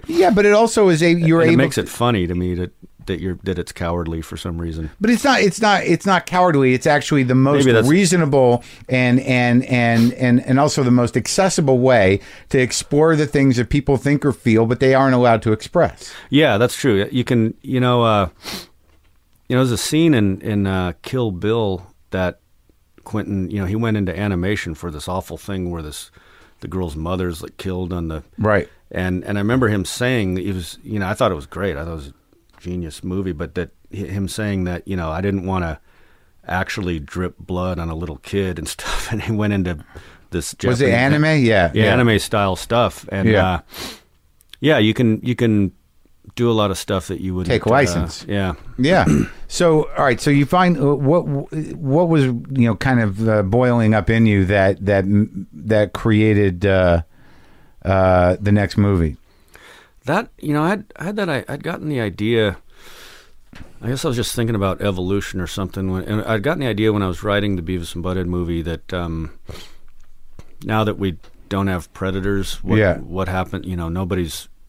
It just favors whoever has the most kids. And I was just thinking about that, and then I started thinking there could be something funny. I'd seen, the year 2001 was coming up, and I'd watched 2001 again and just thought, wouldn't that have been funny if that movie was just, giant Walmarts and the Jerry Springer Show, and instead of this clean, Right. future that high-tech future that everybody envisioned. Right. Everything's pristine and nice, and Right. it just doesn't seem to be going that way. And so I just thought, what if you just charted from the 60s to now and just kept going out in that direction for another 500 years? And it was just, I was at Disneyland with my daughters, and in line at the teacup rides, and this redneck mama behind me with her two little kids, 3 and 5 years old, like mine were, I guess, at the time. Mine were a little older, and then a Mexican woman comes up, and I guess they had an argument before, and they just this woman behind me just starts going, "Yeah, say that to my face, bitch! I'll kick your fucking ass, bitch! Come over here!" And she's yelling back, and I'm just thinking, Disneyland and the teacup rides, and this wasn't how Walt Disney imagined this being, and I'm just, my daughters are with me, and I want to just turn around and just, say something to her, but it was kind of scary. I thought a fight was going to break out. Yeah. Anyway, I just, that was actually the instigate. I had written the treatment for it a while before that, but I thought, wow, I should really do something with this. And that was the moment. Yeah, that was the moment. There will come a time where everyone will talk like this. Yeah. And I just broken my ankle surfing, and so I was on crutches, and I had a lot of time sitting down, so I just started writing it then, and then I put it on a shelf for a while, and then Eitan Cohen, who worked on King of the Hill, I had Fox hire him, and then we went and actually wrote it over a period of, I don't know, 2 or 3 months. Just we'd get together. It was the first time I'd written like this, where we actually wrote it in the room together, the first draft, and then I went and did a rewrite later. But it was something I put on the shelf. We were looking at making it in 2002 and couldn't get anybody to be the lead in it. Nobody wanted to do it, and then I went and did a full rewrite of it. Why didn't they want to do it? I think the script wasn't. It was good. It was a good idea, but it wasn't that great. And then when it came back, I rewrote it, and maybe it was a little better. But I mean, one of the things about that movie, it was sort of a bigger concept than it was a movie. To really, it was such a. I felt that big concept, and it didn't. I mean, it could have. It wasn't. That's the weakness of it. I think it's a better idea than it was. Well, no, I think it's just also just you need a big budget. That's right. So that's what I read about, because it's it's like a dystopian satire. Yeah. I think Office Space is a workplace satire, but you were, the things you were tackling logically were huge, and they were global, literally. Yeah. No. So you could feel that you had budgetary restraints, but that made you, lean into the actual jokes that you had. I mean, the other thing I was a little afraid to make it just because it was very daunting. I at some point when we tallied it up, I realized we had something like 65 speaking parts, which is not a good idea, because to find that many people who can play convincing dumbasses, and ended up getting a lot of my friends actually in it. But when Luke Wilson wanted to make it, then that's when I thought, okay, this could be. I remember thinking of him when we rewrote it, and when it actually, that's kind of who the rewrite I did was imagining him doing it, just sort of as sometimes it helps you write when you're thinking of a particular actor. Right. And then he responded really well to it, and so yeah. Then we shot it in 2004, and then didn't come out till 2006. But, well, I'd never seen Dax before, and I thought he was genius in it. I thought he was great. I mean, I couldn't believe it as a comedic performance with this weird heart. I mean, he was great. Like there was a part of him that just couldn't wrap his brain around the fact that he might have been human or more human. I loved it wasn't how I imagined that character, and I had known him. He had done King of the Hill, and I'd met him. He came in and read for that, and I just loved it. It stuck with me, and that was another one though. That there was one guy who was the head of, I think, marketing, who got it in his head that the problem with the movie was Dax's voice, and he wanted Dax to completely loop the entire movie in a different voice. And I had him do a couple scenes just to say I tried, and it's always nice to hear that people like Dax in that movie, because I loved it, and I hear that a lot actually. But, it's weird how one person in a studio can get in your head and go like, shit, maybe he's right. I don't know. But after a certain point, though, it's like you got to go like, who the fuck is that guy? Yeah. It's weird that, someone can say something with authority and he made everybody else there believe it too. It's right. It's interesting because you can assign blame to an entity, but then when you realize it, it's like, it might just be one asshole. Yeah. And it's like, who the hell is that guy? I mean, I just had this realization recently. Like, everyone who assigns blame to corporations obviously there's blame there, but usually it comes down to like this one douchebag who's going to, But, and then that douchebag keeps getting promoted usually. Of course. Yeah. So what happened with that movie ultimately? You feel like you made the movie you could make or you wanted to make? I mean, that one I could go, well, I wish this scene looked better. There were scenes... I felt like it was cursed from the beginning. It was it was supposed to take place during a drought. We shot it in Austin during one of the wettest summers ever, so we were constantly having to kill grass and put dirt down. It was a big undertaking. Yeah, and it was. I mean, I felt happy with what we had to work with, how fast it had to be done, and everything that it. I felt like I did as good as I could have done with. I mean, like I say, I do feel like it was maybe a bigger concept than it was a movie, and that was tricky. But I think, I mean, we got it in on budget. There wasn't, we had to cut a lot of, I wish I could have spent a little more on special effects. I mean, I was getting so tired of, we came in on budget and they said, you're going to be over on special effects, but don't worry about it. Every movie's like that. And then we did a test screening where there was literally just drawings of stuff like the Washington Monument, where you can't, no matter how much you prep an audience, it didn't go well. And so then they just started saying, and they had promised me, oh, we won't use this test screening against you. This is just to see how it plays. And then they immediately said, this didn't score well. We need to cut the effects budget. And so I ended up having to. They were nickel and diming me on effects so badly. There was a point where I just said, look, I'll pay for this myself. I'll pay $30,000 to not have another one of these meetings. And I actually ended up, without even telling them, Robert Rodriguez has in Austin, he has his own special effects people, and he said, look, I'm in between movies, and because he finally got frustrated with effects companies and just said, I'm going to hire my own. He's got his whole operation down there. Yeah, right? and so they actually did a couple effects shots, just to help out, free, and and they were as good as any we had gotten, and we just put them in the movie. I think we gave him a special thanks. I hope we did. You guys are friends? Yeah. Yeah, because you do voices in the Spy Kids movies, right? Yeah. I'm in a couple of those. I'm in all three of the first. What's the character? Three. Donegan? Uh-huh. Yeah, I don't know. I think I'm the missing agent in the first one, so a lot of it's my picture. Uh-huh. And I think he painted himself into a corner with that and had to have me in the other two. But it was really fun to. Oh, so I learned a lot being on. Those aren't animated. They're not yet. They might be making an animated version, or maybe they have. So you're the guy. I'm actually in those things. Yeah, I'm in Office Space also. I'm the manager talking about the pieces of flair. Yeah. Do you like acting? I'm always wearing a mustache. When it's the right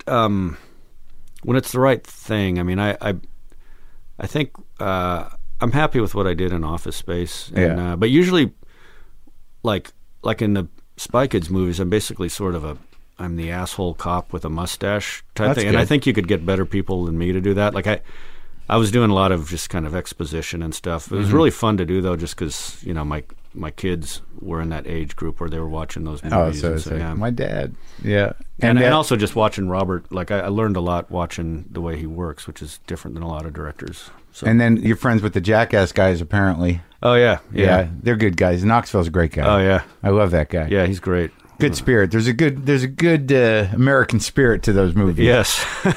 I really love those movies. There's very few movies I've seen twice in the theater, and I saw the first one twice in the theater. And it still worked? Yeah. Oh, God. The first time you see the first Jackass, that's like a big day. Yeah. Because you can't, right out of the gate, you're like, what the fuck is happening? And it's just great. Pure funny. The spirit of it is just so. It's like, and it's life. It's there. There's people risking their lives. Yeah. For your entertainment. Literally, in the rawest way possible. Yeah. Now I'll be honest with you, I did not see Extract. Oh, it's fine. No, I'm going to watch it. It was a What happened? Oh, it was that was a little movie I made in a sort of at a not great time in my life, and it was very low budget, and there's some good stuff in it. I think Ben Affleck's amazing in it. A lot of good performances in it. What was the seed of the idea? That started with just a friend of mine talking about being married, and just and we were just hypothetically talking about a guy who wanted to get divorced and hires a gigolo to see if his wife will cheat on him, and but then also I had an idea about a guy. Adam's Extract was you'd see as you're driving south of Austin, they make Extract, and I had a separate idea about just kind of a crazy kind of criminal girl who was really hot coming into the mix, kind of based on something that had happened, someone I'd known, and I just was writing these scenes actually a while ago and just kind of combined them, and I don't know, I just had it lying around for a while and just put it together, and Jason Bateman wanted to do it, and I don't know, I thought it was, I like it. It's not, it didn't do super well, but it also hardly cost anything, so right. I mean, I think everyone, it was mostly private investors paid for it, and then Miramax came in at the end, and everyone got their money back. Yeah, I think everyone did all right on it. It was a year ago. It was in the top 10 iTunes. Oh yeah, downloads. Yeah, so it's. I mean, it gets some traction here and there. Is it picking up a little cult following? Yeah, yeah, it seems to be. I got to watch it. I apologize for not. Oh no, it's fine. Well, you know, I've done all I can. Yeah. I mean, I enjoy Silicon Valley a lot, and I'm not easy. And some of those guys, like, I have personal problems with as a comedian. That's right. You. But yeah, a lot of them are. Well, yeah, you got. You've worked with Kumail, right? I've worked with Kumail. I've worked with TJ, and Josh Brenner is actually my assistant on my show.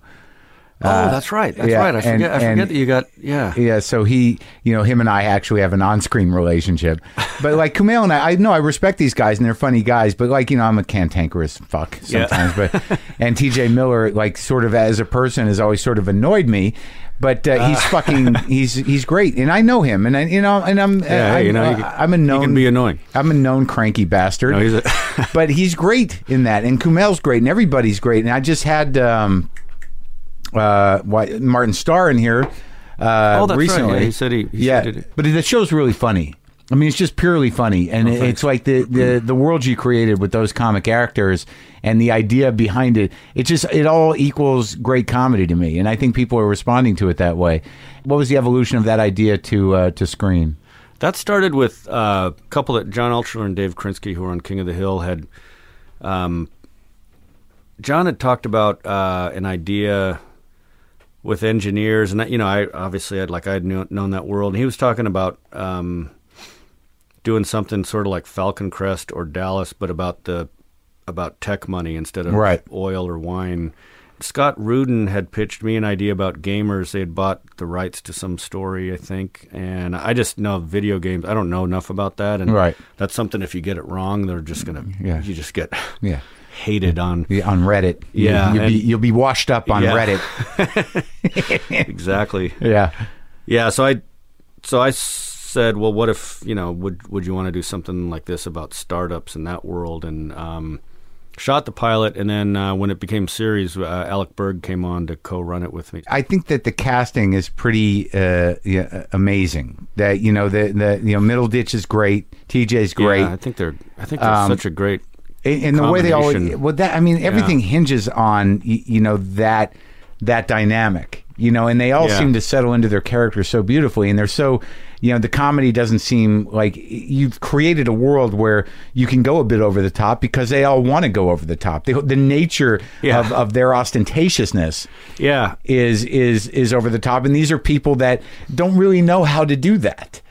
So that's what's interesting about the world is. These people have so much. There's absurd amounts of money going into this world, and they're people who don't quite know how to enjoy themselves, or they wouldn't know how to flaunt it if they tried, really, and they don't really want to. And I mean, it's pretty crazy, and Yeah, the cast, I think, I love the cast. And they actually, I think all of them except all the main people you see on the poster, and then Josh, who wasn't on the poster but is, main character in the show, plays Big Head. All of them read for TJ's part, for Ehrlich. Mm-hmm. And then I went back and sort of, we had some other characters in there, but, we had a Satanist and whatever. But then, like, seeing each of them had certain qualities that I recognized in the world of engineer nerd types, and so I went back and kind of tailored, just kind of wrote to the way they played it. Right. And it's just the way they all gelled. I could tell right away shooting the pilot, just when they all sat down in that main room in the places basically that they are in the show. Like Martin sat in the corner, right? And I just like, yeah, okay, this works. You two over there, and TJ kind of wandering around, and I didn't realize they all had this. I didn't know.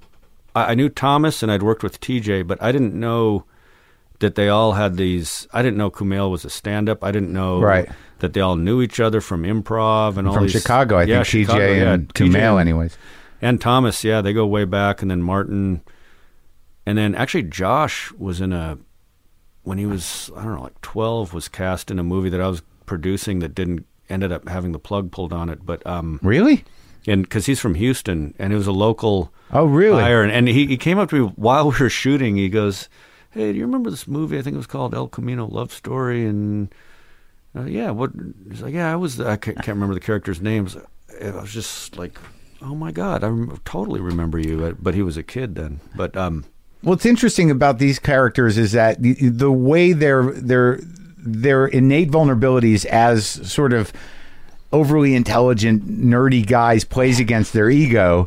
Like there's always going to be this weird. They're never going to be able to get rid of this inherent vulnerability that comes from their intelligence and their nerdiness. Yeah, you see it. You see it all the time. I've met a lot of big tech billionaires, and they're still socially awkward, and some of them are even a little Aspergery. Yeah. And this totally reminds me of what like the guys I knew in physics and in Silicon Valley who are just super smart. To create a world where that can really work and to have it be and to have that type of character and not make fun of that type of character, and that Martin Starr, to have him be a Satanist and just sort of be matter of fact about it is just beautiful. Like usually these, that cast of characters are punchlines, and here, they're driving the narrative, and they all have a fully, rounded human component to them, that they're sympathetic. They're not punchlines, and they have an inner life, and there's a vulnerability to all of them that's just great. Yeah, that's what the goal was, to make it. Yeah, and like this Satanist thing was, every time I've met or heard of one, they're like science fiction club or something. And it's like, and even the head of the Satanist church, Anton LaVey, was like this huckster. He was a carny. He was totally, it was a goof, but it's really just about like sort of like do whatever the fuck you want. Yeah. And it's some odd people joining a club. Well, it's funny because it's sort of like it's like what swingers really look like. Yeah. Like you ever see like pictures of swinger parties? They're like it's like a trailer park. Well, we had this book, and there was a picture of a satanic baptism, and just like fat, weird, unattractive people naked and just standing there with these cheap, almost paper mache looking goat heads and stuff like that. And it's the human component. Like when you'd hear about Satanism in the 80s, it was always like Pat Robertson or somebody talking about this dark, evil force out there that we need to combat. And when you really look at it, it's just a ragtag group of weirdos. Right. That want to fuck one, in different places. Well, great job, man. It was great talking to you. I appreciate you coming down. Yeah, thanks. This was fun.